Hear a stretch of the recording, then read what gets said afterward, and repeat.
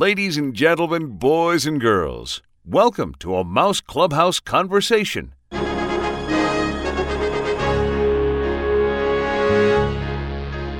Hi, this is Scott Wolf, and this interview is with Catherine Beaumont. Kathy was an accomplished actress under contract to MGM before she provided the voice of Alice in Disney's Alice in Wonderland and Wendy in Peter Pan.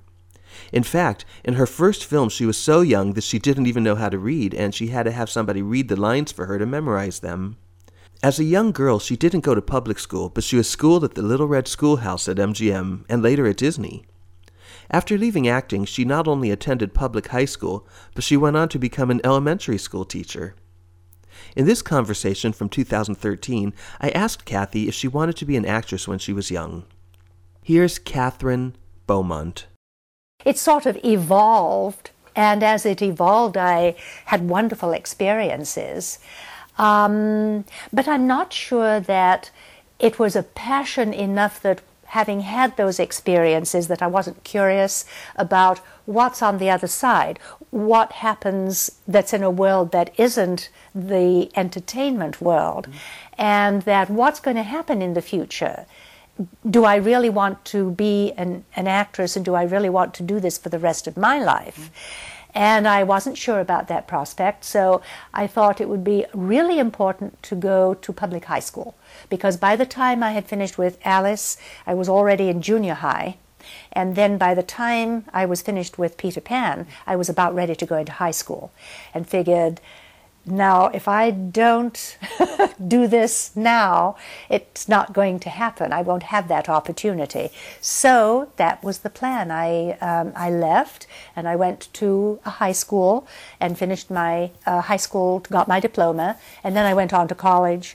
And then I began taking education classes as part of my requirement. I had a major in English, but I also needed a direction, so I did that too. And when I got in the classroom, I really enjoyed that experience so much and thought I would try it and see what happened for a couple of years, and that the rest is history. Yeah. That was my adult career. I was a teacher. Did your students know about any of your work at MGM, or that you did any of the Disney work? Not really. First of all, I taught, when I began, I remember having a kindergarten, first grade mix. So they were really little. Yeah. But basically, the film would come out every 7 or so years.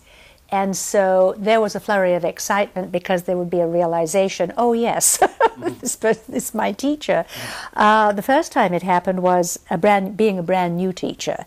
It was my first year, and the children would line up outside the door because it was bungalow style. It wasn't a building. Right. And so the children would line up in front of each of the classrooms in those bungalows. And so they were lined up this one morning, and there was a parent standing next to the little girl, and I thought, oh dear, what's the problem? And I walked out, and she says, oh, I don't mean to interrupt, you're going to start the day with the children, but she said, I took my daughter to see Alice in Wonderland yesterday afternoon, and she said she was so insistent that you were Alice. And we just got into this argument, so she said, I thought I would just come by and just talk with you about it. And of course I had to tell her. She was so shocked. Yeah. Because she didn't believe her little girl, and her little girl was really an astute listener, and she picked up on it immediately, and she insisted. She just insisted, that's my teacher. That is my teacher. Yes, yes. Well, I wanted to ask you about that too. In later years, you were still doing Alice for whatever Disney projects. Obviously, you weren't a little girl anymore. Did you change your voice? Did you change the pitch or anything for the later projects? Are you talking about as an adult, being asked back? Yeah. Yeah, that happened for the first time in 1983, and they were going to open up the Alice ride. Had been extended 2 minutes. It was a 4-minute ride, not a 2, and so they wanted to re-record Alice's comments as the ride is going through the different sections. And I was called from Disney Character Voices out of the blue. And I thought, and I said, well, but I have an adult voice now. Is it really going to sound that authentic?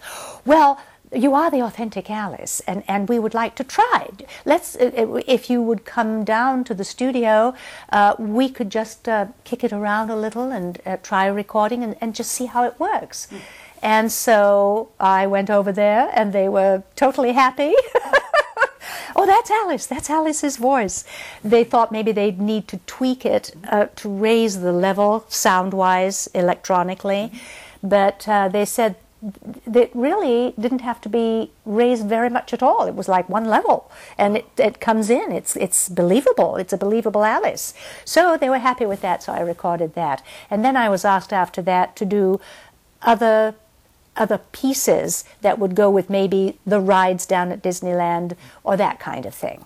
And so I was involved with that for several years, which was lovely. Yeah. And both Peter Pan, both for Wendy as well as for Alice. Then there were just other certain scenes on the ship. That was for one of the night performances. Oh. And so I think that they had some dialogue that was the background for when the ship was coming around the bend, as they do it on the lake there for the night performance. Things of that sort. Right. Oh, okay. So that's some of the stuff. How do they keep you involved? Promotions or whatever? Well, since the basically, what does happen is that when they're going to re-release Peter Pan or Alice, and of course it would be, it was the DVDs and then other things that have come along, and now it's Blu-ray. So when they do a new packet, then there are bonus features that they add, and then when they're going to release that version, then they'll call me to help to promote. And so there are times when they have sent me to different places in the country to appear on some of the news programs, some television or radio programs, just to help to promote the new release. And that has been a lot of fun and really exciting to do, because it was Alice in Wonderland, and then 2 years later it was Peter Pan, and then they came up with something new, and so again a few years later there was another re-release. And of course each time they put in new interesting features, so it's all different. Yeah. And then they've also improved the film itself in terms of remastering and the new sound and all of that. So they've made all these new changes to make them more interesting for people to buy a new one. Yeah. What was the promoting or marketing like when the film came out? Were you involved in any of those? Oh, you mean, well, you're talking about when I was young. Yeah. And well, for Alice, because it was a British classic, of course there was an extensive call for all kinds of appearances in New York. So I was sent to New York, and then from New York to be in England for the time when it was opening. There was a premiere there, and the reason for the premiere there was that it was a British classic, and so they wanted to do it there for that purpose. So Walt Disney was there, the whole family was there, and I think it was at Leicester Square that I was able to go to that very exciting affair, and we arrived probably a week and a half before, which then was given the opportunity for the promotion. So I was really sent all over England by train from one town to another, and of course in each area there were interviews or interviews, television, radio, to help to promote. So, and sometimes appearances in department store with something opening that had something to do with Alice. So there would be appearances of that sort. It was a very, very busy time. We hope you've enjoyed this Mouse Clubhouse conversation. Thank you for joining us.